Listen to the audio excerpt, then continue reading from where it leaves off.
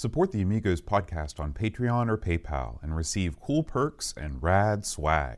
Visit our page at everythingamiga.com/support.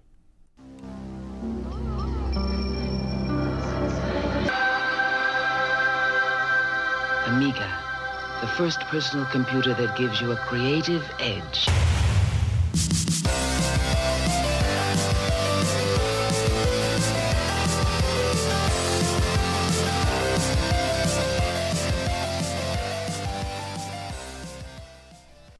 Hi everybody, welcome to Amigos. I'm John.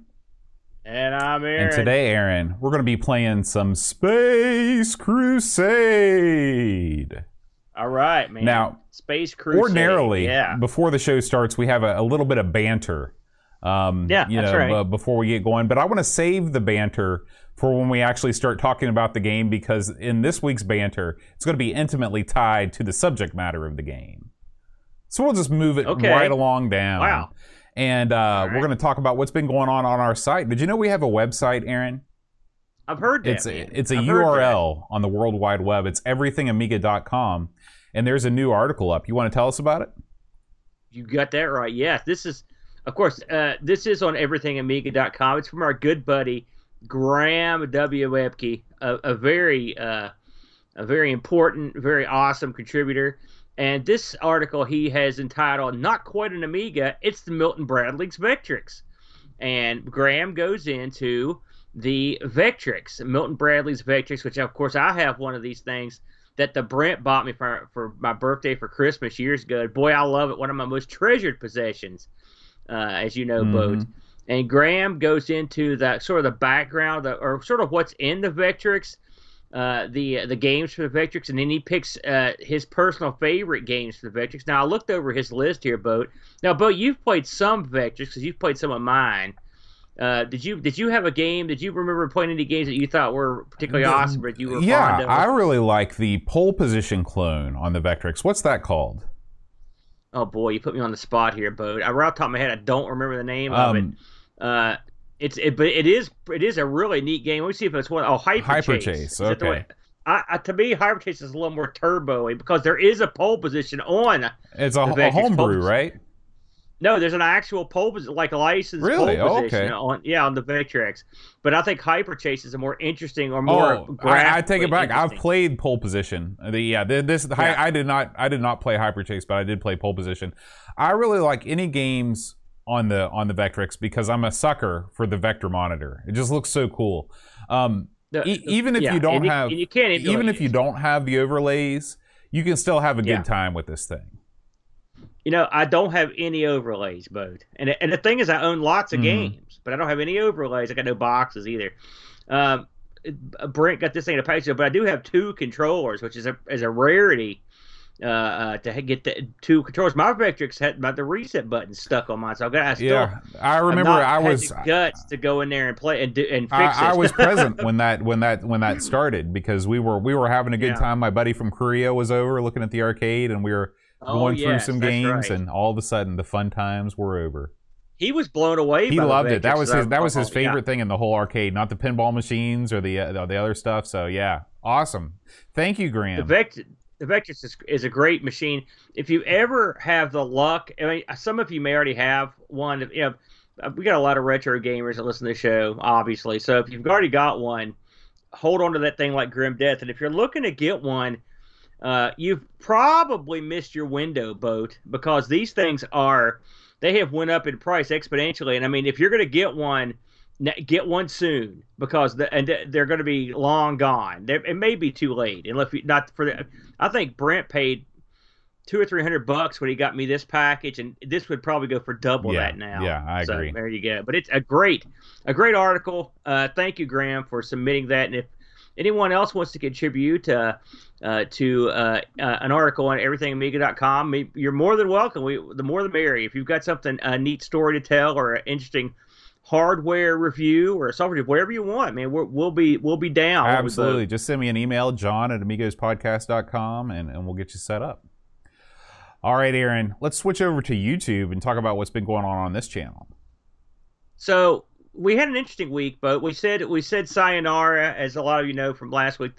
to a couple of our shows. I think we went on a pretty good note last week when we took a look at the final episode of our Sinclair abode, at least for now, was Ninja Scooter Simulator, a game where you're not a ninja, but you are on a scooter. I kind of enjoyed this. I think I enjoyed it more than most. I mean, because it's dumb, stupid fun, and the price was right. Because as I recall, this was only like a couple bucks. Right. We never take that into account. And here recently, we've started taking it into account. I mean, of course, now it's irrelevant. But I mean, back in the day, and we talked about this with the Coco game last week. If you'd paid $2 for a game of the quality of Ninja Scooter Simulator, you'd be down with the clown. If you paid $30 for a game like that, you would not be down with the clown. You would be look like a clown financially. Right. So, but yeah, it was a sad but fun send off, and we appreciate the nice messages everyone's sent us about the R. Sinclair. We got a lot of feedback about the show getting put in a hiatus mode, and everyone was real kind. We appreciate your kind words, and I'm sure at some point in the future we'll be back, and we're definitely not abandoning the ZX Spectrum as a platform. We're going to be putting out a lot of content for, especially now, Boat. Tell them why. The cool new file. Oh yeah, we don't do a Sinclair news, and I don't even know if this is a new thing or not. But somebody, it's new to us. Yeah, it's new to us. Somebody posted on our Discord. There is a single tap file you can put on your Div MMC Future, and it gets rid. Well, it doesn't really get rid, but it gets around the 8-character file limit. It narrows you down. You don't get a ton of games. I think you get like 200 games, but that's still more 400 games, more than I'll ever need. Yeah, and I mean that's yeah, huge because at one point I did put the entire Toast-Set collection on my Div MMC Future, and it was so big that it bogged down my Speccy, so I couldn't actually maneuver inside the file system. It was no good. Yeah. So I had to have them on the Atari, the same very similar situation. You can't just do a mad dump or you'll be boned. So I would suspect both. We're going to be hearing a lot of you streaming some Sinclair in the near future. Absolutely. Very good. Next on the docket from last week, let's talk about the Coco show, our final Coco show. And this was an interesting show, Bo, because Bo actually fired up his Coco briefly to demonstrate a very unique aspect of the game, Battle Stations, which was a battleship clone of a board game clone on the Coco. Very well done one too, wasn't it? This one really surprised me with the level of polish that went into it. Yeah, and they used an interesting technique to simulate a Morse code at the beginning of the game. It's just for a demonstration, but they actually work the relay for the tape deck inside the Coco, and it makes it sound like there's a Morse code message coming out of your Coco. It's a physical sound. It's quite interesting. I've never seen another game that does it. Me neither. It was quite very neat. Cool. And the game was good too. Let's bounce back to what we talked about last week on ARG Presents, Boat. Last week was a look at the Nintendo Entertainment System, the NES, and what they had to offer in 1985. This was actually kind of fascinating to me, Boat. I know you're a big NES guy, and so is Brent. I'm not, and so I never really paid much attention to basically the American launch titles, which is effectively what they were. I mean, Brent told me that the NES launched in America in October of '85. So you're talking about these are the games that were available sometime between the launch and the end of the year, and I would wager most of these had been around for a long time in Japan. And it was an interesting lineup, Bo. Just from own edification, what was your opinion of the quality of the lineup when that thing came out? And did you have any particular favorites out of those initial offerings? I will stand by this claim that the Nintendo had the best, most well-rounded launch lineup of any console or computer in history.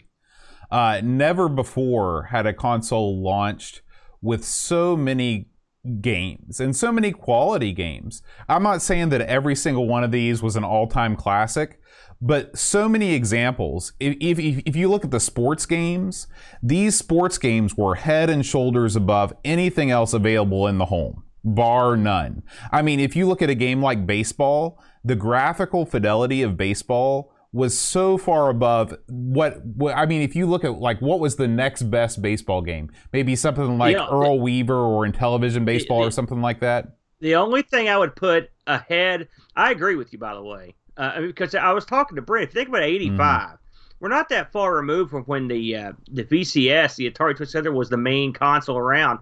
I mean, really, some people would say up to 85 it still was.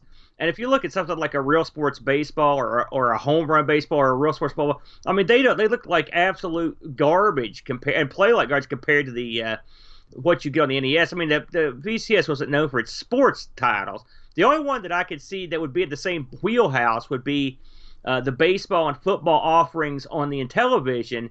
While they weren't as graphically exciting, they were a more realistic simulation of the absolutely. Sport, especially, I mean, football had that huge playbook. Now, was it fun? I wouldn't put football as a fun game just because you have to continuously look at that playbook, but I would put baseball up there against almost any baseball game just because of the way it played. Yeah, I agree. But I mean, don't get me wrong, the NES launch baseball was very. But again, good. it all comes down to the fact that the NES had a 2-year runway, in Japan where they could see, okay, these are things that work and these are things that don't work. Now, of course, the more advanced games like Super Mario Brothers came out less than I think 3 months before in Japan, so it wasn't like Super Mario Brothers was that old. But of course, that was the pinnacle of the system, and they knew that needed to be a launch title. Had you played either one of the games we covered, which was Wild Gunman or Wrecking Crew? I'd not played either of these games until last week. Yeah, in fact, you read both of my reviews on the air. That's true, but I mean, you were pretty familiar with it. I've played all of the NES launch title games except for the Rob games because I've never had a Rob. As you know, I've got a collection of boxed launch NES titles, or really it's the Black Box series was the first 2 years of the NES, 85, 86, 87, they were being released. And, the two that you picked are not two of my all-time favorites. I think Wrecking Crew is a pretty solid game. Wild Gunman is sort of not. It's sort of a gimmick type title, but of course most gun games are not really deep experiences. But I think that it's I'm really glad that you guys did this episode because the story of the launch of the NES and all of the finaglings that went on to make it happen is very interesting. And of course I've got such a personal affiliation with the NES that I enjoyed this episode. I will say, thank you, and I will say that Brent's behind the scenes stuff on Wild Gunman was real interesting. I'd never heard any. I'd heard just a small bit of that stuff. It was cool. I thought that was pretty neat, especially for a game that was kind of not the best. But anyway, for an ARG, check that out. This week on ARG, we're gonna be filming Sunday. We're gonna start our sort of tribute to the fallen shows this week. By adding pieces on the wheel for each show, an Atari 8-bit piece, a Spectrum piece, and a Coco piece. And those pieces will remain on the show on the wheel until our Thanks for Giving marathon in November. And if they roll again and again, we'll just play those again and again. So there's a potential to play a lot of Spectrum, a lot of Coco, and a lot of Atari coming up. This coming week, we're going to be playing arcade games that have no buttons. So that if you're interested in seeing what that looks like, that's what we'll be doing Sunday morning on ARG. We also want to talk about this was an interesting video we shot, Boat, and which was Saturday. Boat came over to the house for the first time in, gosh, how long has it been since you were over here, Boat? I mean, it's been a dog's age since you were here. I can't even remember the last time I was over. But Boat came over. It's the first time we'd seen each other in person forever. And we just sat by the pool and talked for 2 hours and I answered questions. That's all we did. And it was so much fun. I had so much fun. There was a special appearance by my dad. That was great. Off pizza. We just answered a horde of questions and, of course, went off on a million tangents. I had more fun doing that, Boat, than I think I've had for a long time. It was fun. For one thing, it was nice to have company after all these months, and it was a beautiful day, and we just sat back on the back porch and chatted. I really enjoyed that. So if you want to hear a long, lazy summertime conversation between me and Boat, check out Ask the Amigos June 2020 edition. Boat just put that up, I believe, 2 days ago. Have I missed anything, Bud? I mean, you've done some Twitch stuff. I don't know if you want to talk about that. Yeah, you can always. I don't always put my export my Twitch streams to YouTube, but if you want to see me get more and more increasingly frustrated as I try and get decent video output out of the Coco through the capture card, you can go to twitch.tv/Amigos Retro Gaming and check out the VOD. Yeah, and also I got on last Friday and played about on 2 hours of Laserdisc games. If you're into Laserdisc arcade stuff, I'll probably stick that on YouTube at some point. But if you want to watch it right away, you can check out that stream. And I will probably do another stream tonight or tomorrow night. I don't know what I'm going to do yet, but just for fun. Cool. Well, Aaron, that's it, bud. It's time. The gamble train's a coming. I hear it round the bend. The gamble train's got something this week, doesn't it? It's got tons of stuff. So many cars in the gamble train, okay? All right. We're going to start things off talking about some of our favorite things about the Amiga. Utilities for OS4. Oh, yeah, it's back. That's... Oh, boy. What do you got for us, So, bro? a big part of demos is showing off all the cool graphical tricks of your computer of choice, right? Okay, yeah. And the best way to do that is to generate lots of 3D imagery and move it around while some Eurodance trash plays in the background. If you're ready to build your next demo for one of those crazy European demo parties, this is what you want. You want Shader Joy version 1.8. This thing was just released on May 31st, 2020 for OS4, and it really allows you to create some impressive 3D effects. There is some more information on the YouTube link in the show notes about how you can get it. But yeah, super cool looking stuff. Now, Aaron, I know you're a big demo guy. You used to watch these things and listen to Floyd all the time, right? Well, yeah. At a certain time in my life, I was a real big fan of demos of Floyd, but I'm not so much now as I was then. But yeah, I like a good. Listen. It's neat to see what these machines can do when pushed. Mm-hmm. I think that my interest in demos is more on the classic systems. Mm-hmm. I mean, this is a proper system that can kick a bunch of. Look at this thing. Like, I mean, is there any doubt you can go to work with this thing? I am impressed. But I'm also I don't know enough about it to make any intelligent comment on what I'm looking at. I don't know what Shader Joy is. I don't know I vaguely know what Amiga OS4 is. I just stay clear of the whole darn thing. All right. I play games, but on old machines. That's all I do. And tinker. Now, we do have this I know that this guy is sort of famous, and normally we don't promote, new intro screens because, I mean, what are we doing here with this show? But I don't know what that even means. You mean like a demo screen? So screen? This is it's like a crack screen, really. So people are still making, even though no games are left, all the games have been cracked at this point. People are still making new crack screens. And our boy Bonefish is back. He did the code. You remember Bonefish? Yeah. Yep. All right. We're moving on. Next up is David Pleasance. I know him. Mr. Pleasance to me. Well, and you. I call him Davey because we're tight. Oh, look at you. I forgot. You guys partied in Ireland. So he's got a new website, and he is sort of, this is the season, I guess, for a lot of these well-seasoned Amiga members to launch new websites with the Oliver twins last week. David this week. He's put out the call he's going to create a directory of Amiga community members. Okay, so he says if you run an Amiga or Commodore club or are part of a podcast, YouTube channel, or a live stream, if you're involved in any way possible, register and you will be included in the PDF definitive directory, which he will make available free of charge on his website.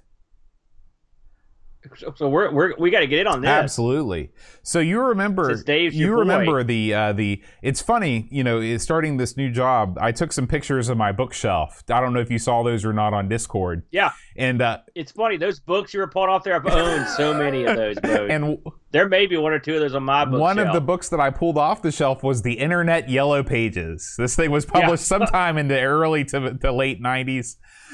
Yeah, that thing's great. So what David is doing is he's sort of creating his own Amiga Internet web Yellow Pages, a full directory. This should be pretty neat to sort of peruse through and see what all the different members of the community are doing. So David's website is davidpleasance.com. Easy. This doesn't make any sense to me.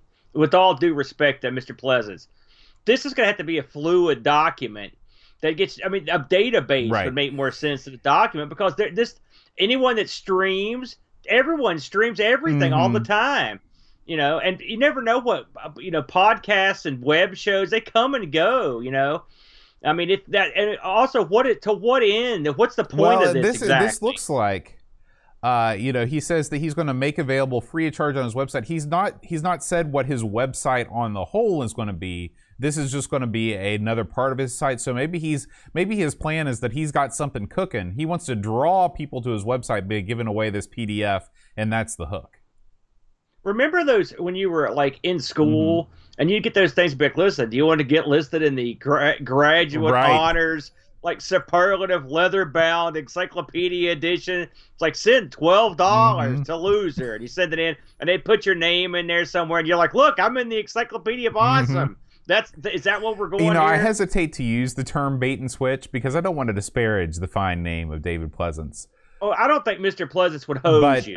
Listen, we do like Dave. David's been real nice to the show. So whatever he's got cooking, I'm on board instantly. We'll submit our name to anything. That's right. And but I just can't figure out what he's up to. We will follow up with this. In fact, real-time follow-up. I'm going to go to davidpleasance.com. And you mentioned the twins. I've seen them pop up a lot this week. So you're right. 'Tis the season to get down. Okay, so all that's here right now is just a form to fill out to be included in the definitive directory. So we'll keep track of this, and we'll see what comes down the pike. Just Uber scooter driver just said he hopes it includes BBS dial-in numbers. That's exactly what I was thinking. That's exactly the first thing that popped into my head was like BBS numbers. That's the way they used to be databased back in the day. I love it. Well, good luck, Mr. Pleasance. Up next, we've got a video from 10-Minute Amiga Retrocast. Our friend Doug is back. Oh, yeah. And this is a toastorial. It's witty.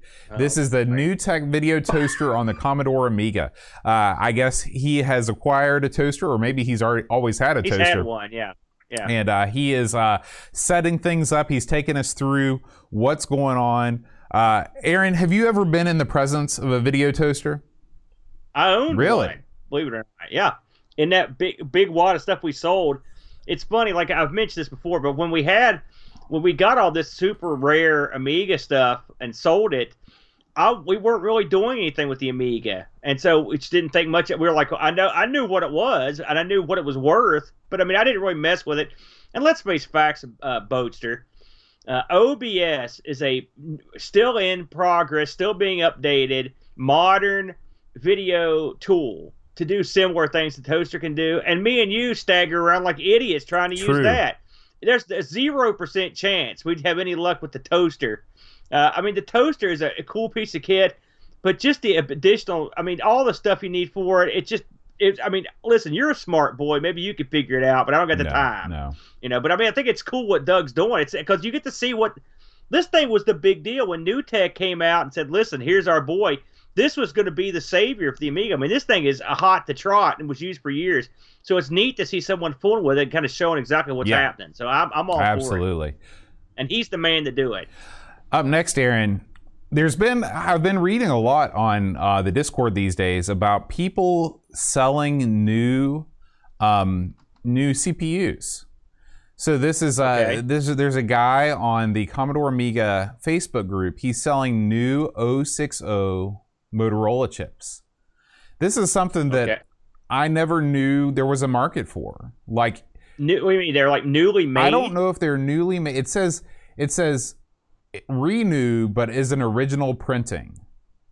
And then there's also one that's Renew mixed printing. And it says, I think that he is actually somehow they are manufacturing new 68,000 060 chips. Now, My question. Okay.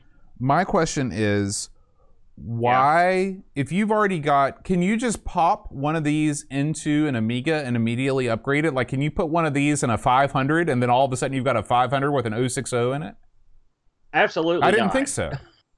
For one thing, that's a different chip that go in a different socket. Right. No. So the answer to that's no. There's going to require some additional hardware. My question is you're not going to put it in a 500. Right. My question is, if you've already got an Amiga that can support an 060, shouldn't you already have an 060? Well, no, not necessarily. The 060 accelerators are, let's say, they're rare. I mean, listen. Let me put this in another. Remember when we first did the show? We started talking about hardware. I do. And I was like, okay, I don't want to go there again. So I'm just going to say this. Oh, your boy here could never afford. I couldn't accelerate jack squat. Okay, so. All the accelerators, the Amiga 4000, I don't have much experience in that. All right, that's out of my ballpark. But you're not; those aren't stuff you're going to see a ton of back in the day. Now, and I don't know the status of the 060. I assume it's long since been out of production. I can't imagine why they'd still be produced, but you never know, man. Who knows what people produce? I can tell you that if someone in the chat would probably have a better idea. If you want any one of these 060s, they range in price from $165 to $270. Yeah, one would wonder. Now, of course, listen, we know the answer. That's why we'd say it. If you're going to pay $300 for a processor, then you're going to be required to get some sort of accelerator to put the processor in. You could probably go out and buy yourself a Vampire or something. Now, I know purists don't want to do that, but if you're looking at it financially, I guess if we're going to look at it like that, you can just run an emulator. But I mean, hey, I guess having a bunch of these around is better than not having them. How about that? Me and you ain't getting one, pal. I can tell you that right now. Let's go with that. I like the way you put it. Yeah. Up next, Aaron, this is a video that was just released. You know, we often talk about how the Amiga was not really a big deal in Japan. I made a T-shirt that I put up on our AmigaTees.com site. That it has some pictures of Amigas and it has some katakana on it, and that's one of our biggest selling shirts. So yeah, really. Are you being sarcastic? That's 100% true. You can find it right now. Okay. So anyway, there is. It turns out that there were people that used the Amiga in Japan. In theory, and there is a way that you can actually get Japanese script to appear on the Amiga using some third-party tools. So anyway, this video, which is in Japanese but is subtitled in English, will take you through all the steps that you need to be able to set up hiragana / katakana / kanji on your Amiga. Interesting. You know, now that Vicky is over there, maybe she'll spread the word throughout the lands, to tell the tale of the Amiga, and maybe all of a sudden we're going to get a lot of Japanese action. So, Vicky, go to work. Absolutely. All right. I just want to make sure that is the right URL. It is the right URL. Yeah, if you go right here, it's called Amiga in Japan at AmigaTees.com. One of our top selling T-shirts. What prompted that, Bo? Because I thought people would buy it because it looks freaking cool. Listen, that's why you're the master of products right there. That's all you need. Next up, Aaron, this is an older video, but I hadn't seen it before. Actually, no. So it's new to us. It was released June 2nd, 2020. I take it all back. Wow, what I meant to say was that this is an older game that they are comparing it to. This is Gods Remastered. I know you're a big Gods guy. I do like Gods. That's true. This guy is actually doing a port comparison, something we've done a little bit in our site in the past. The Xbox One S Remastered Edition versus Gods on the venerable Amiga 1200. Now, did you ever play this new version of Gods, Aaron? You know, didn't we have a cup of coffee talking about this years ago? How someone was redoing Gods, and this must be. I think that this is it. I remember watching a video of it. I mean, you could listen. Remember how you were making fun of the werewolves in London guy and the way that he walked? You're not allowed to do that anymore because do you see the way that this guy's walking? He makes the Werewolves of London guy looks like James Brown compared to this guy. The Werewolves in London guy looks a lot worse than this guy. I'll grant you, this guy has a unique gait. I'll give you that.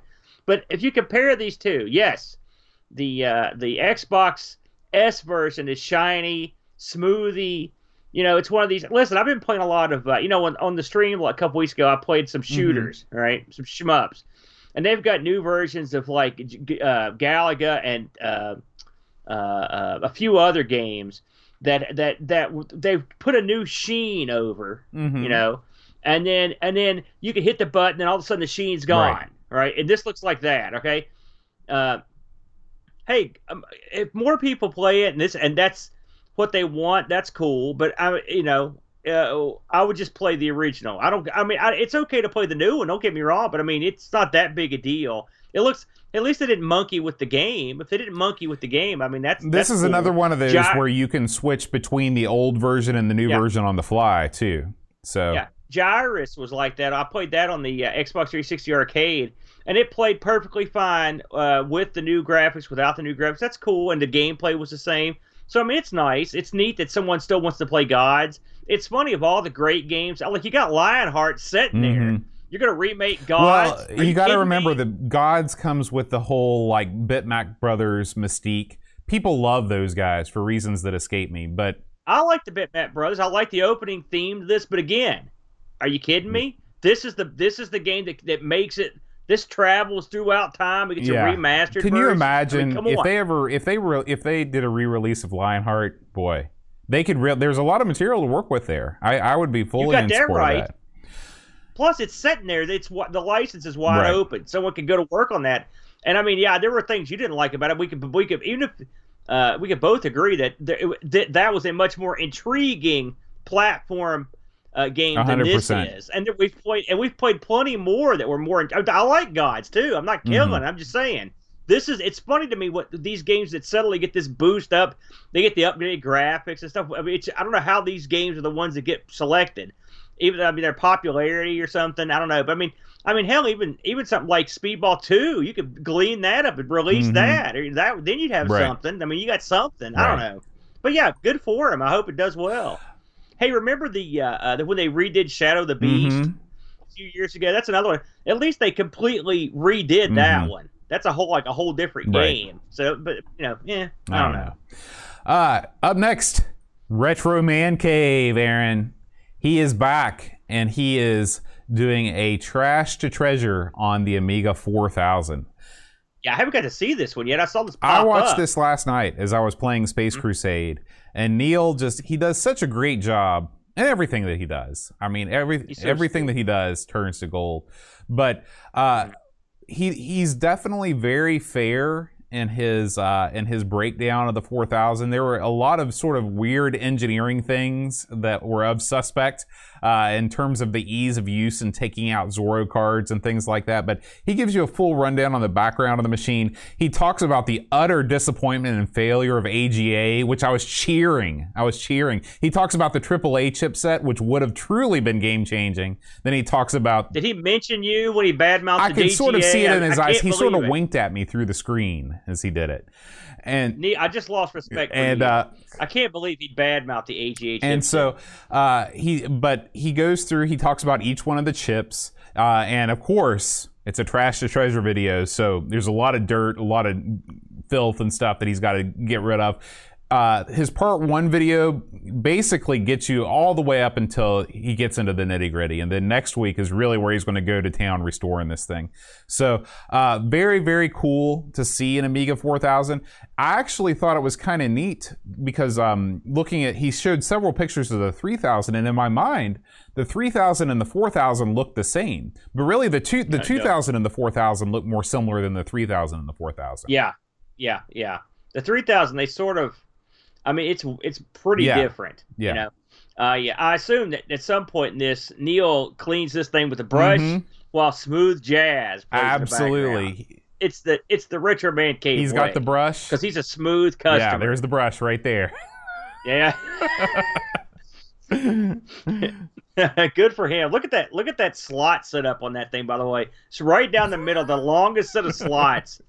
They looked at the Visa Local bus slots at the Pizza Hut, and they're like, "Nah, I can do better. That's too short. Yeah. We need two. We need two of those completely in a line." I love it. I'll be watching this, Neil. I love this stuff. Yeah. Up next, do you remember talking about, Aaron, a game a couple months ago released on most of the 8 and 16-bit platformers called The Curse of Rabenstein?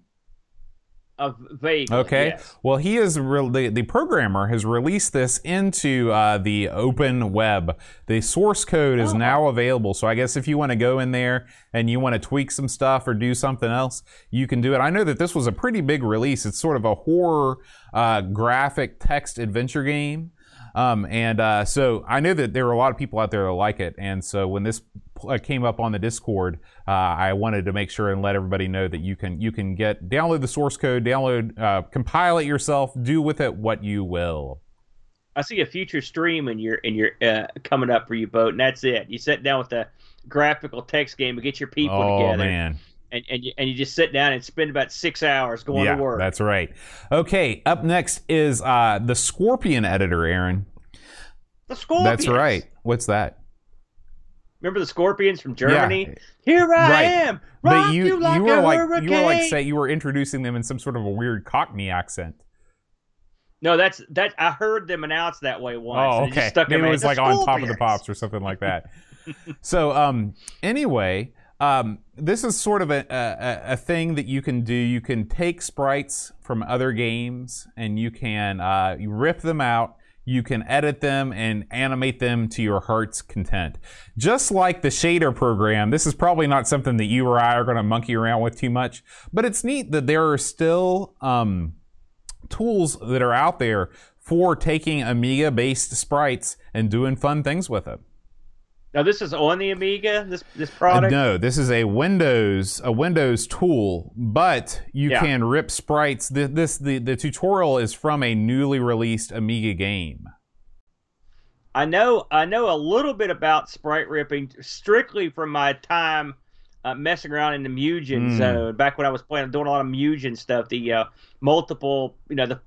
Yeah, the Homer Simpson versus Popeye. Ripping, yeah, they're ripping sprites like there's no tomorrow in that community. They've taken it to a new level. So this is cool. Good. I mean, can I do this?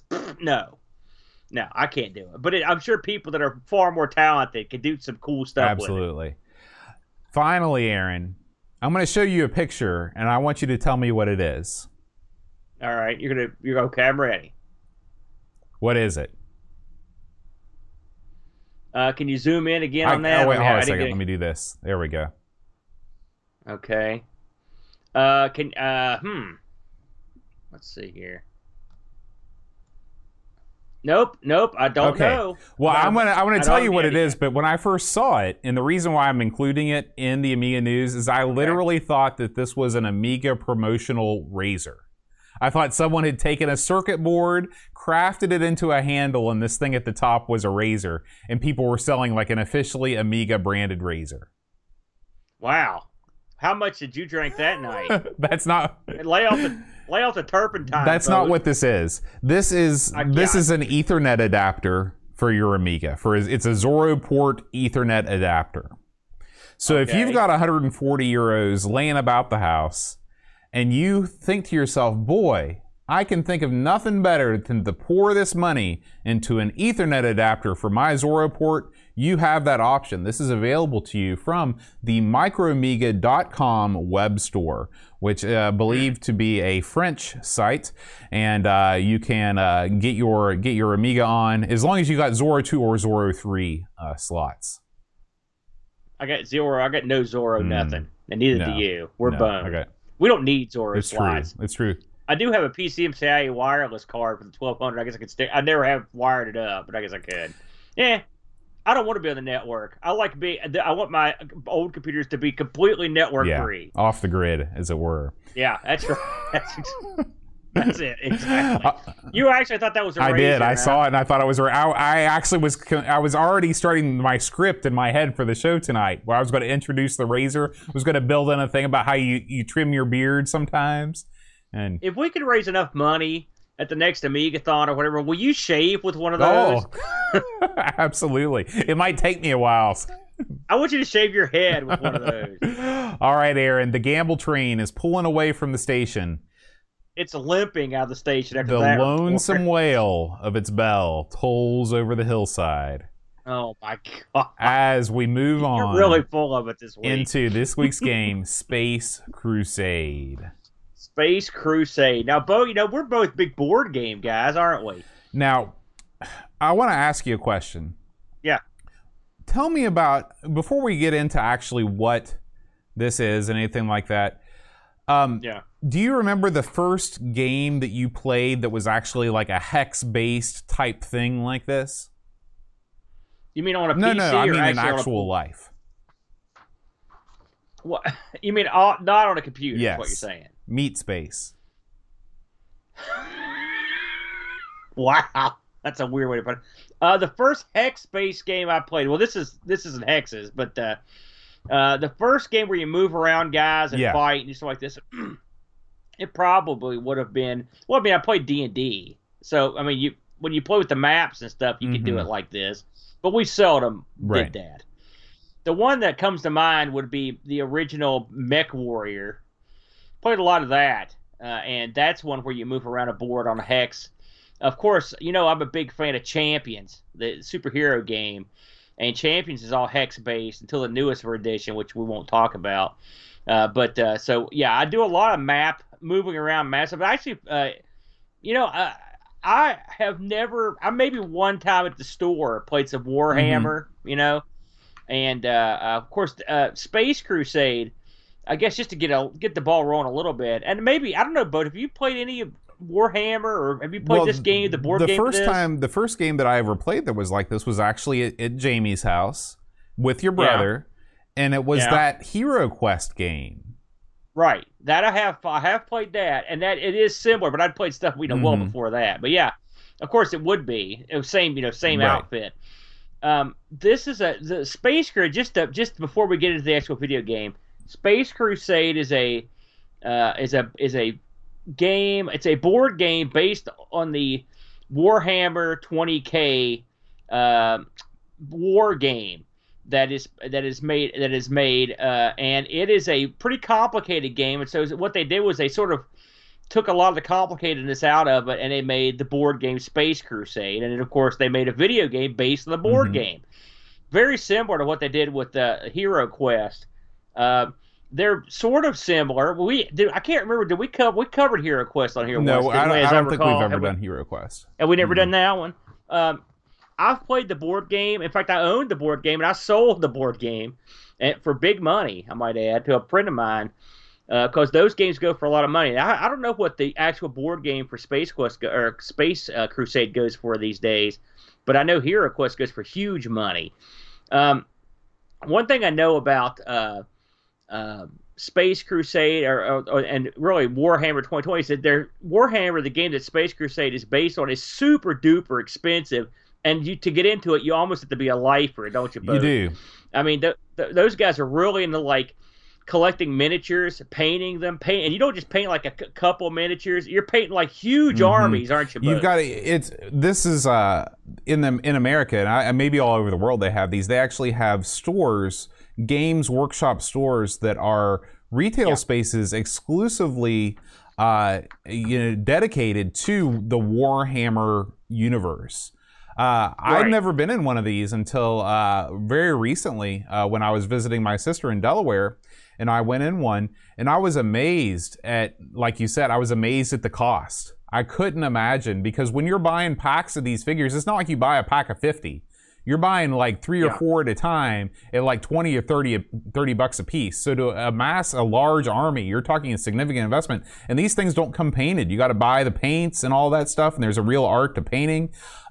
And you can't buy the talent. No. Not to mention all the environments and things. It is very impressive. I will say that the Warhammer universe is not an attractive universe to me, because it is a universe bereft of any sort of art, culture, humanity. It's all based on combat. Everybody's trying to kill each other. Everybody's trying to get in. Because I did some research. after going to that store, I was like, well, maybe this can be a thing that I can get into. You know, they have novels and all these things.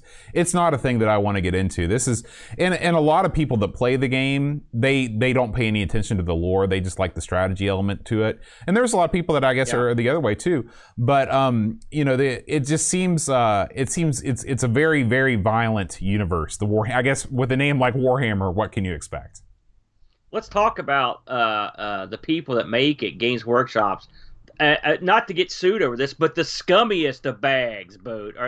They've got a rep in the hobby world for being ruthless, like evil, like corporate scumbags. You can't even sell their products until you meet their criteria, and meeting their criteria is tough. And it's keeping hold of their stuff in your store.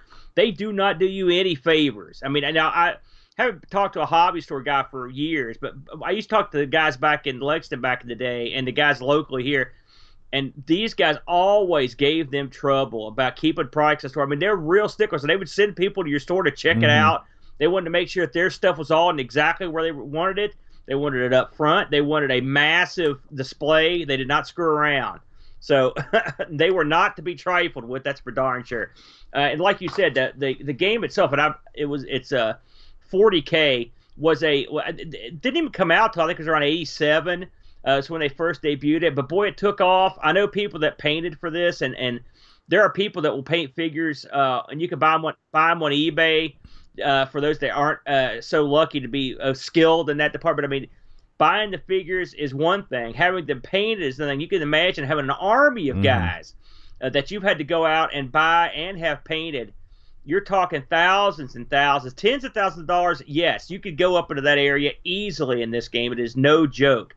And I will say, having gone to CharCon so many years, it's our local gaming convention, and been to Gen Con too, it's not like this is the only game in town that does that. There are sailing games and other army games and mech games.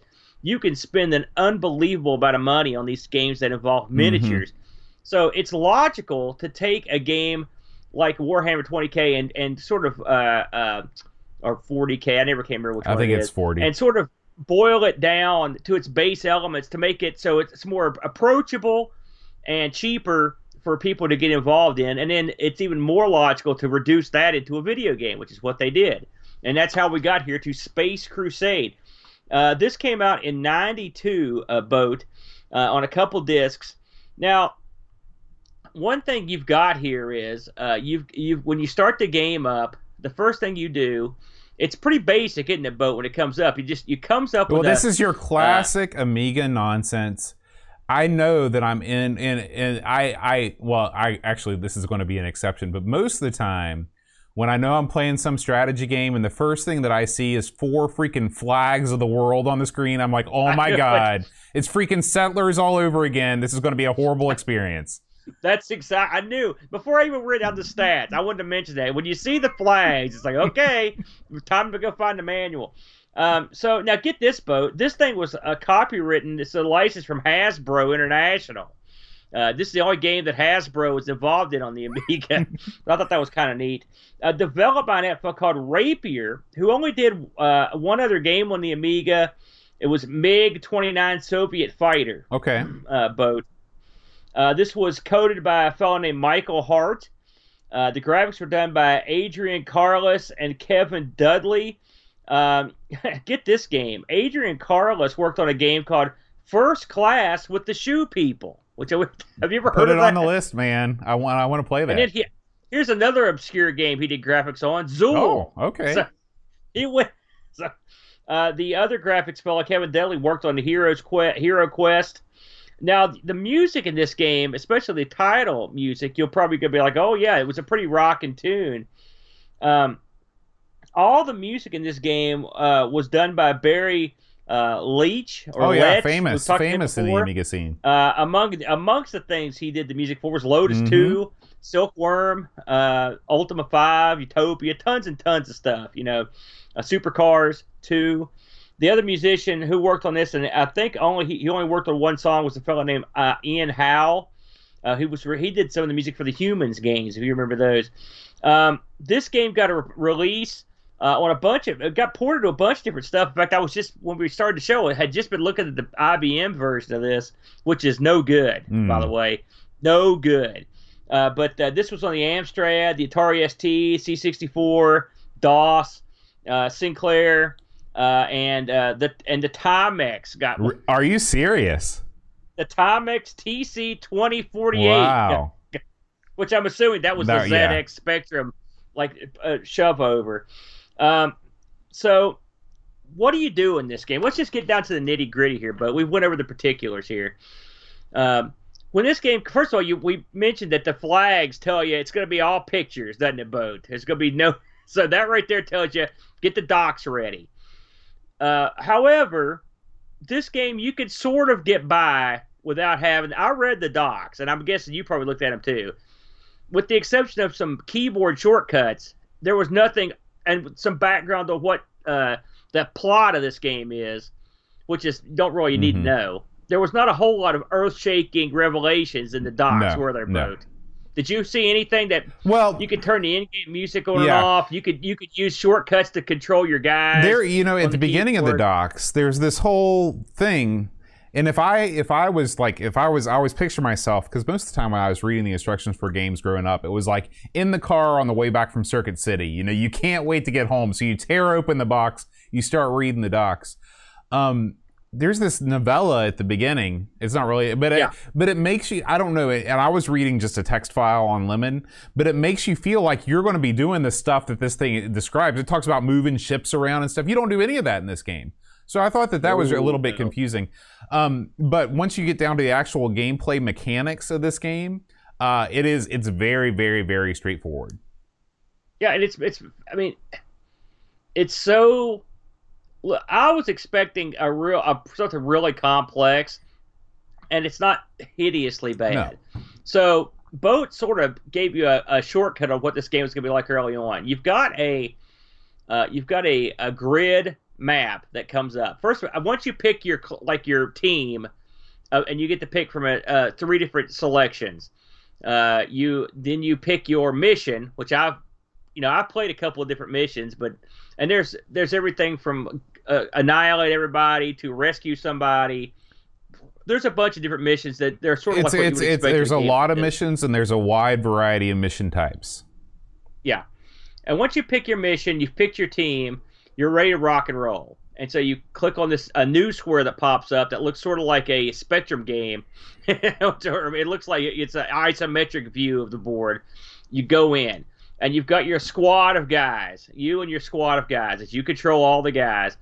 And what you've got here is the old turn-based special. You go in, you move the guy, you click to move them, you click to have them shoot, you click to have them do anything, hand to hand, scan, the whole 9 yards. And there are boxes at the bottom of the screen that are full of the commands you could have these guys do. It's pretty self-explanatory, isn't it, Boat, in terms of the way it operates. I kept waiting to be surprised or annoyed by something. And it wasn't any deeper really than your initial thoughts, was it? And the interface doesn't get in your way. I thought that the interface was extremely, extremely well designed. All the options were clear from the beginning what they did, and if you didn't know what they did, you just clicked on it once and you knew what it did forever. I like the fact that you can click on different objects on the screen. There's multiple ways to do everything. So you can scroll the screen by using the arrows on the sides of the screen. I believe that you can scroll the screen by using keyboard shortcuts. You can also click on the mini map to explore the scene, and then once your party splits up, it's an easy way to go back and forth, so you don't have to rely on scrolling the screen, which quickly becomes annoying. Instead, you can click on the mini map to rapidly negotiate yourself around the map. You also click on the mini map to determine where your objectives are located, which is also very useful. Whenever your guy is selected, you can either select your guy by clicking on him, or you can click on his portrait down there on the side. You can see the guy's hit points, and you can see which guy is currently selected. I guess it's a Warhammer thing to have your commander unhelmeted, and then all your other guys are helmeted. And then up in the top right corner, you see your current weapon. And the weapons all have statistics, or they all have attributes. The attributes are in the manual. The name of the weapon is listed on the screen. The only major complaint I have about this game has to do with the weapon and this weapon screen. They have more than enough room to give you more information about what the weapons do in that upper right-hand corner window with the size of the text that they already have on there. It was a little bit annoying to me to have to continuously refer back to the manual to remember what each thing was supposed to be used for. Now, that all said, when you click to fire your weapon, all of the weapons have very specific firing patterns, and of course you've got the weird like sword thing that you can use for hand-to-hand combat. That was a way, and I sort of kind of remembered what the weapons did just based on their firing patterns. But the problem is that you don't get to see the firing pattern until you click on it, and after I guess. What I should have done was looked at the firing pattern before moving, but I always wanted to move first and then look at the firing pattern. But anyway, I was very, very impressed with the overall. There's a million ways to do a game like this wrong, and I think this game gets the gameplay, the interface 90% right. The interface didn't. You're right to a certain extent. It didn't get in my way. I didn't hate it. I would have still liked to have had text or something underneath the picture, but I mean, it is what it is. The pictures give you a rough idea of what's happening. You're right about the scroll on the screen. I think you could also, as I recall, you could hold the button down, and if you hold it down long enough, it'll let you scroll the screen that way too. Because I remember doing that. So yeah, you've got plenty of options for scrolling the screen. The thing is, you don't have to rapidly do anything in this game. This game is a slow. I mean, it is super duper slow. It's just like molasses flowing at Christmas time down uphill. It ain't going nowhere. You got all the time in the world to do this because it's all turn based. So if you're into that sort of game where you've got all this time to kill, this will be right at home. This is the perfect game to play where you're like watching TV or listening to music or doing something else. And you just kind of walk over. Yeah, there you go. I did like. I mean, it does what it does well. The firing. I like the idea. It shows you where your guy can move. It shows you where your guy can shoot. That's all. I actually think standard stuff. I was more impressed with the UI in this, and I know this is going to make a lot of people angry, but I felt like I could negotiate my way around this interface easier than I could play in UFO. UFO is a much, much, much deeper game. Well, it's really not. It's really not. You're doing the same thing. You're moving the guy around. You click on the shooty shoot button. It rolls a percentage, and then you get damage. Well, that's what we know how to do. There's other stuff, and that's discounting all the other elements that are involved. You're just talking about the alien. Well, I mean, all the other. Well, yeah, I'm comparing what this game does in that way and what UFO does in that way. I wasn't apt enough at that game to make it compare. I mean, you may be right, but I don't know what to tell you on that. But this game I thought was pretty simple. Again, I've played that Hero Quest game on the Amiga, so there are similarities between the two. I found this game difficult. I'm not a total idiot, and so I'm not saying I'm the best at these games, but I can do okay at this game. I thought I had an idea what was going on. The problem I had is just starting off the first level is that you can do well, but your guys sort of get whittled away. Mm-hmm. The guys you've got with you, I mean, we should mention that when you get into an actual combat scenario, so when you first start on the map, you're sort of unloading from your pod. Mm-hmm.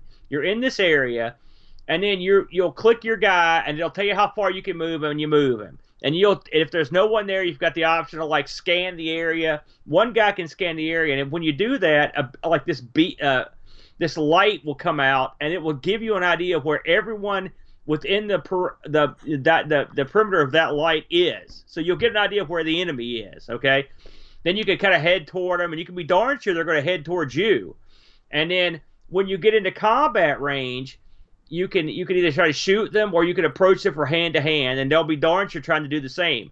And then when the actual combat happens, you will get this isometric view of a room, and you'll see the guys in the room, and you'll see them doing stuff, and either one guy will die, or the other guy will die, or no one will die. And the cut scenes are not great. Let's just say that they're just generic. I'm going to stop you there. because they're not generic. They generate the environment that you're in. It's not like Battle Chess where it's just like they show two guys, boom. Like you actually see a 3D rendering of the exact corridor that you're in. That's one of the coolest parts of the game. I really like being able, like, because sometimes you'll see you'll see sort of a little bit, you'll see somebody firing down a hallway or something like that. Plus, you get close-up animations of the enemies. There's a bunch of different alien types. I don't know how many of these scenarios you played, but there's a bunch of different alien types in this game, and they all look super cool rendered out in 3D. I think you're selling that part of the game short. I don't. I think this is like not attractive. I don't think it does the Amiga any favors. Rendering this stuff, you act like that we're getting some kind of mist-like rendering. These are grid patterns. They're not impressive, and the sprites are not impressive. Plus, it reminds me of playing like one of these Japanese RPGs where the two guys get together and the combat's like when you do hand to hand with a guy, it just shows one guy go poke and the other guy melts. Yeah. It's like that was the poke of That's death, realism, man. You know, it's Kevin Nash. If you're an NWO fan, the poke of doom. Chin music. That was his thing, right? I'm not buying it. It doesn't look good to me. I wasn't impressed. Now, I mean, it's a mind. It could not be in the game and it wouldn't matter. But I didn't think it was that good. Plus, most of the time, I was me melting. That didn't help either. When you do the big beam, or when you know there are people there, you don't see what they are. They're and this took me. The first time I played this, I kept looking at this, wondering what they were. Well, what you do is that you know there's someone there, but your radar doesn't tell you what they are, and so you get a little like an icon on the screen that sort of signifies that there's someone there, like a little starburst, but you don't know who it is, which I think that's fine. Like I said, there's a lot to like in this game. I like if you don't mind the tedium. If this is important, Bode. If you like these turn-based games, and you don't mind moving your guys one at a time down a hall, then shooting with all of them, then waiting for the enemy to do their turn, then doing it again, rinse and repeat over and over. If you're cool with that, this game is perfectly acceptable. For someone like me who doesn't play games like this all that often, I thought it was a pretty simple affair. It was straightforward. You sort of knew what you were doing, you know. And they did a good job showing you what was happening on the screen, and everything was fine. The downside of it is I didn't like the difficulty. And granted, I'm not the best, but I played this game a lot, and I think I used pretty sound strategy. But it's remarkably often that you'll have a guy come at you from a distance or something, and you weren't prepared for him, and there's not a whole lot you can do. You can't do anything. And then you get nicked right there. You get nailed, and then you've lost a guy. Now, you can go over and pound that guy, but you just cost you one of your guys, and it's not like you've got 100 guys. You've got a few guys. And so I would just keep getting whittled away until I was down to my last toughest guy, the leader guy. And then eventually, the leader can only do so much because he's getting overwhelmed. He's getting pounded on, and I would lose. And I never successfully finished any of the scenarios, which I was irritated, frankly, by, because I played this more than I normally would play a game like this. I played a lot of it. Did you have success when you were playing this? No. I mean, I couldn't. I tried lots of missions, and I couldn't complete any of them. I just felt like the enemies kept coming, and my guys kept dying. Yeah. I'm a little bit torn because on the one hand, I think that this is an example of how you can do a good board game to video game conversion. On the other hand, I feel like maybe the board game itself is just not that great. It's very, very simple. And here's the thing. What makes playing a board game fun? It's doing it with your buddy, okay? Yeah. So if there was a way that you could do a 2-player experience with this, which I mean, you couldn't really. I mean, you could, but I don't know that it would improve it. It's different when you're rolling dice and you're moving guys. You're moving guys along a corridor and you're rolling dice in real time and you're fighting against the aliens. If you're doing that on a board game, it feels different and it feels more fun than if you're doing the same exact thing on the computer. And you're right, it is very, very limited animations. It would have been cool to see, to use the lingo of today, death animations or kill animations, as you're destroying or being destroyed. And it would fit in with the theme of the game too. I want to say that this is it's a good game. Is it a game I'm ever going to play again ever? Probably not. I mean, it's just not that much fun. But I respect this game for what it is and what it accomplished. I respect it for having a UI that was good, that was responsive, that didn't get in my way, that let me do what I wanted to do. It's funny. It's funny because I would play this again. I'll tell you why. And normally this is not my cup of tea. Okay. That said, I really enjoy the slow pace of some games, and I like the fact that there's no time limit or anything. There's a turn limit, obviously, but I can literally. We used to play stuff over the email back in the day. I kind of like a slower pace game where I can get up, walk around for a while. So I could absolutely. In fact, that's what I did a lot.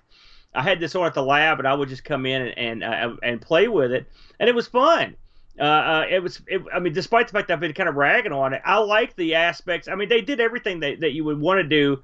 I mean, we've both played these board games where you've got a million pieces and you set the board up, and it's just such a huge hassle. You know what I mean? I like the idea of having the games computerized. Hey, listen, I've played Hero Quest a ton of times, and setting that things up I'd rather just play something where it's just the computer takes care of line of sight. There's no arguments. This computer takes care of like how far you can move. That makes it fun for me. And so I would definitely play this again. I thought I kind of liked it. I mean, despite its shortcomings, I think I could get better at it. But I'm not. That's the one thing about that holds me back. So I'm not sure what I'm doing wrong that makes me suck so bad. Now, I read some other reviews of this game from other people, and it's often mentioned that this is a really hard game. And I never saw anyone say like, "Oh, this was a piece of cake. I crushed it."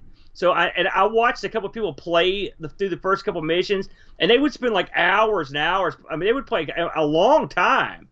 Now I never lasted that long, but maybe it's just some kind of deal where it's attrition. You have to just kind of wait it out. Well, and luck, luck has a tremendous amount to do with it too, because all of combat is based on dice roll, and so sometimes you get lucky and sometimes you don't.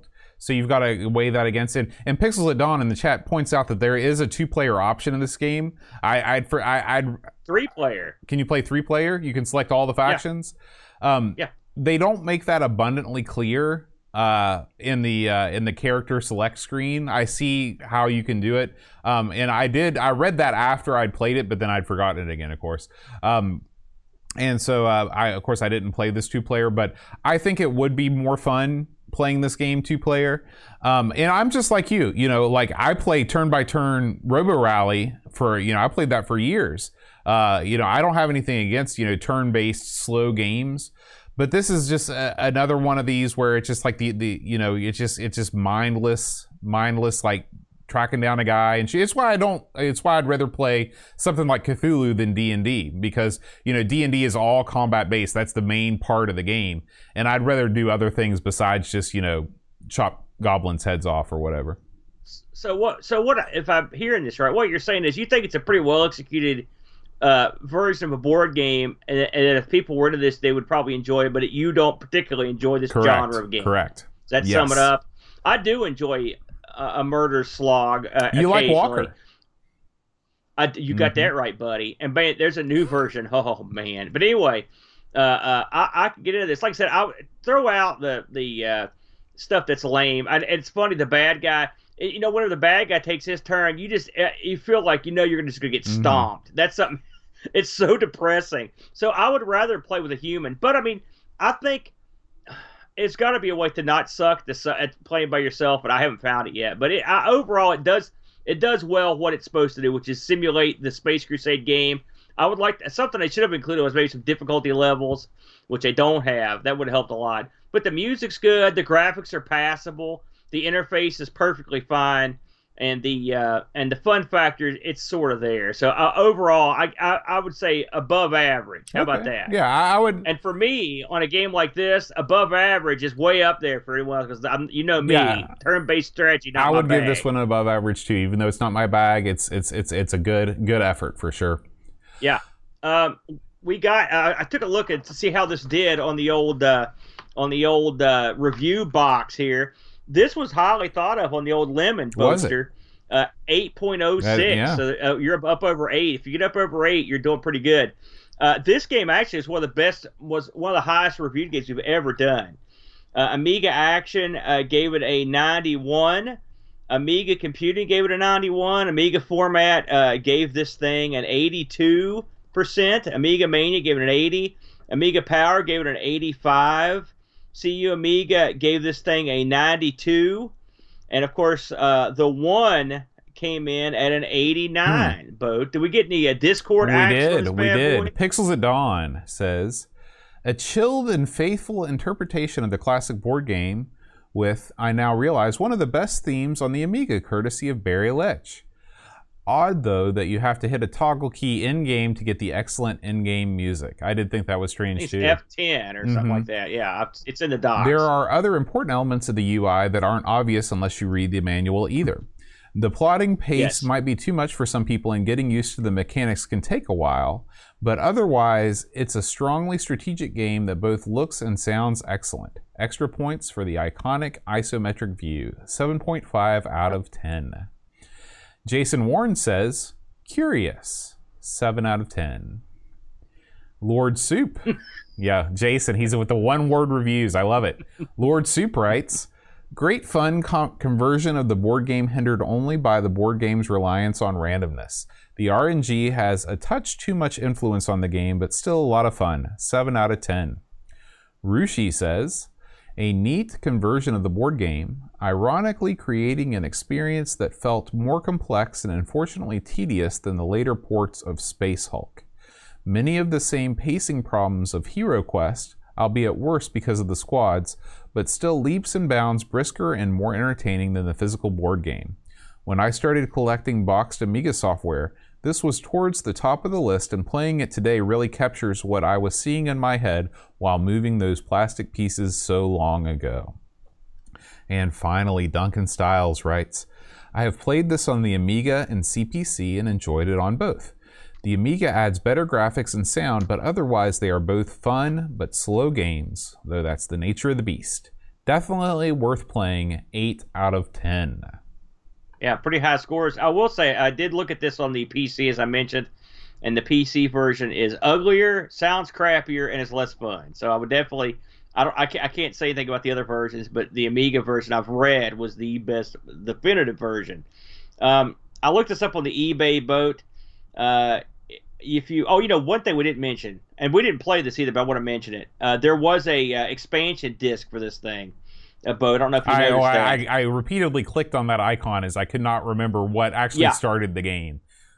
It's called Space Crusade: The Voyage Beyond.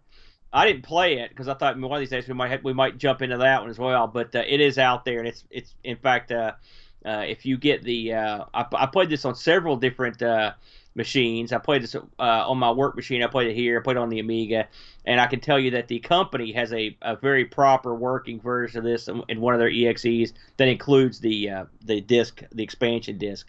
I looked this up on eBay. If you're looking for this thing, you're going to be paying somewhere between $30 and $55 for a boxed version.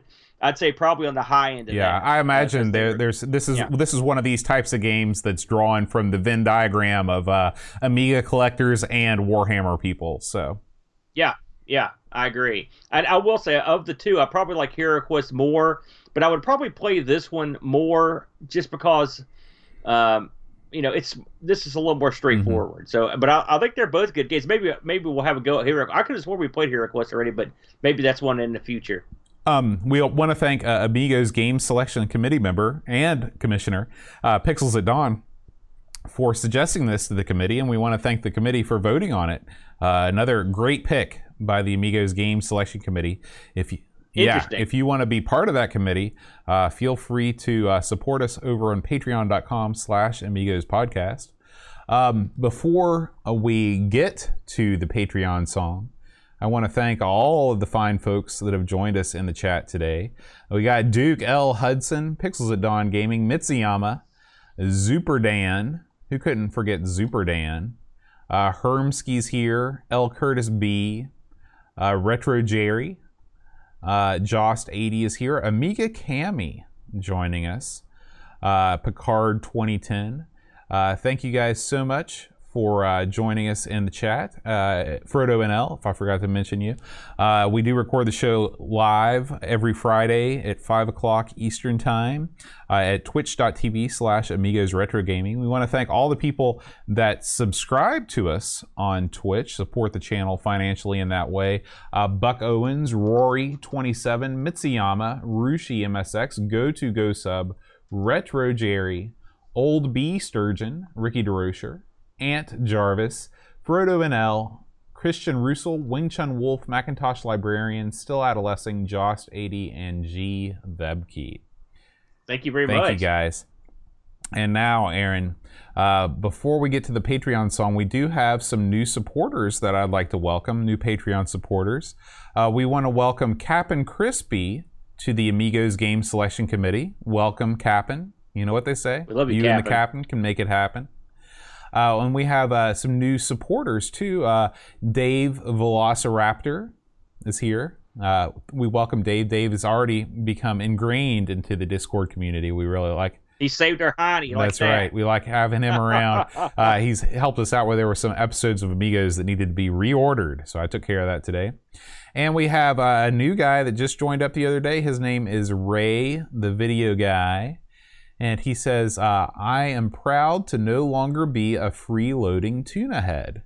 I am a longtime Amiga user and C64 user before that. I got my 500 as soon as they launched, and a 1200 as soon as that launched, and a slightly gray market CD32 from Canada as soon as that launched. So this guy is hardcore.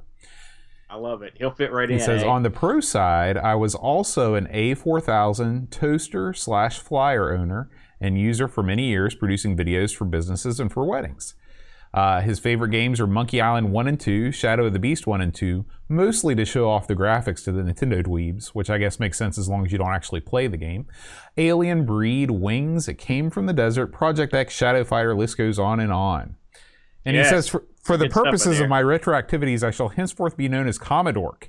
I sent him a message saying, we've already got a Commodore here. We already got Flack, who is Commodore on Twitter. Good choice, though. And so we'll see if he wants to choose another handle, or if he wants to be known as Commodore, that's okay, too. I will say, Ray, if you have not read Commodore yet, plug for our good buddy, Rob Flack O'Hara. A tremendous book, quote. I love that book. It spoke to me. It was perfect for someone my generation. I didn't have a Commodore, but he did the same kind of chintzy, under-the-table baloney that I did.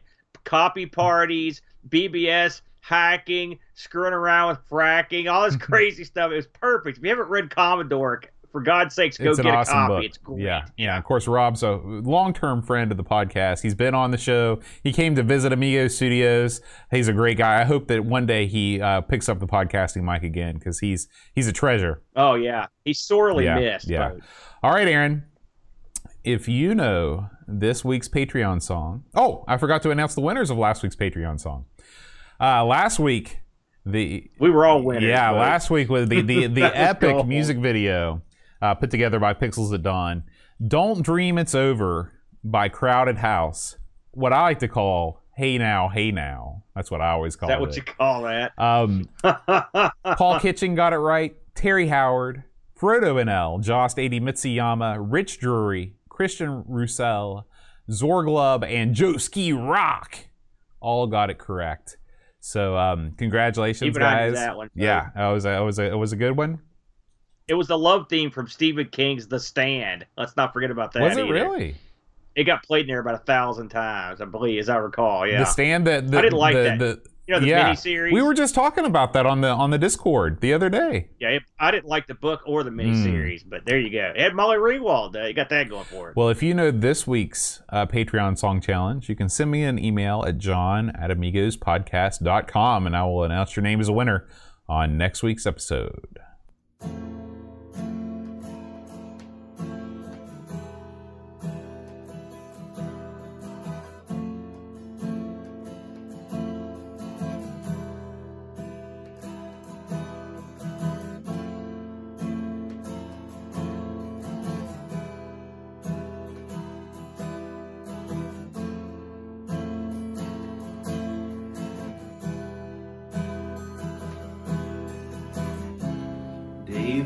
Velociraptor cowbird boy.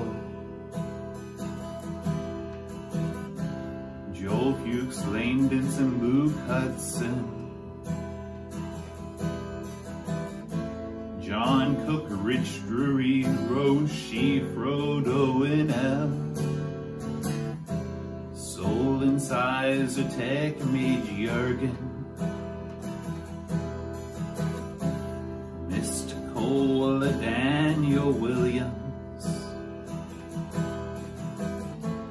Bernard Lucas, Jerry Dennington, Zorgla. Commodore Kid Reflection, Simon Lech. Cap'n Crispy, Kilobytes and Caffeine. Mike W. Gary, Heather Free Lunch, Kate Fox, David Pickford. Cameron Armstrong, Andy Jones, Lobsterminator. 10 Minute League of Retro Cast. Bernard Quinn, Retro Man Cave. Tim Drew, Simon Rose, Joseph Harrison, Kyle Etta. Rob O'Hara, Matthew Larimore, Andy Craig. Sean Zoe, Bartlett, Rolenberg, and Drew Mars. Joe the Zombie. Leaf Kellan, Alan Kebab, Checo Taylor, Lord John Marshall.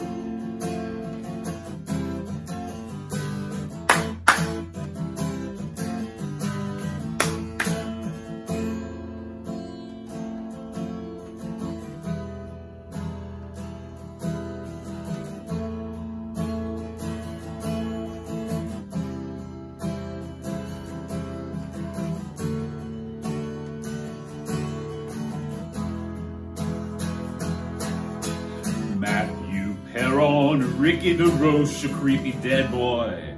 Figgy CTZ, the slow Norris. Stefan Sorgard Martinson, Edvin Helen. Blindo 75, Christopher Hassel. Ravi Abbott. Dreamcatcher, Lauren Giroux, Graham Bebke, Adam Battersby, O'Brien's Retro and Vintage, Gary Huckasee, Brian Jones, Paul Harrington, Duncan Stiles, tapes from the Crypt, Josh Nan, Adam Bradley, Jonas Rulo, THT, Eric Nelson, Kim Humming, Butch Dodd, Daniel Bingston.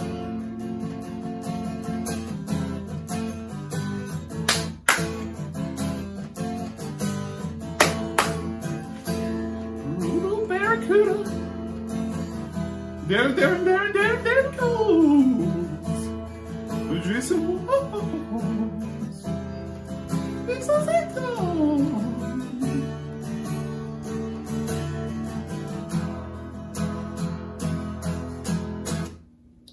Bjorn Barm. All right. Well, if you know that one, John at AmigosPodcast.com. Aaron, next week we are. Wait a minute. Hold on a second. Remember that question we had the other day about moonshine? Yeah, I remember that. Yeah. Amigos? Did you have a boatload of moonshine and then decide to put that video together? Maybe. Okay, that's what I thought. Thank you. Carry on. Next week, it is Public Domaination. Oh, these are always death. They are always death, but we've got to do them. It's like taking your castor oil. So, okay, what do you got this time? Space Taxi 6 and Chuck Rock 2. Hold on. 6? Space Taxi 3 and Alien Bash 2. 2 sequels that one is the third one. Did we play it? We've never played any of the first one or two of these things. I played Space Taxi. I played Space Taxi on the C64. But Space Taxi 3? Yeah. And what was the other one? Alien Bash 2. Alien Bash. Okay. Yeah. Okay. Hey, listen. One thing's for sure. We've played a lot of public domain games on this show, and every one a winner. We've never got a sour one yet. They've all been gold. I got a strong feeling that Alien Bash 2 could be the best game we've ever played. You'll have to tune in next week to find out, fair listener, as we move into Amigos episode 253, I think, is next week. Is that so? We just went right over. Do you know what 250 was? Landmark Strikes and Spares.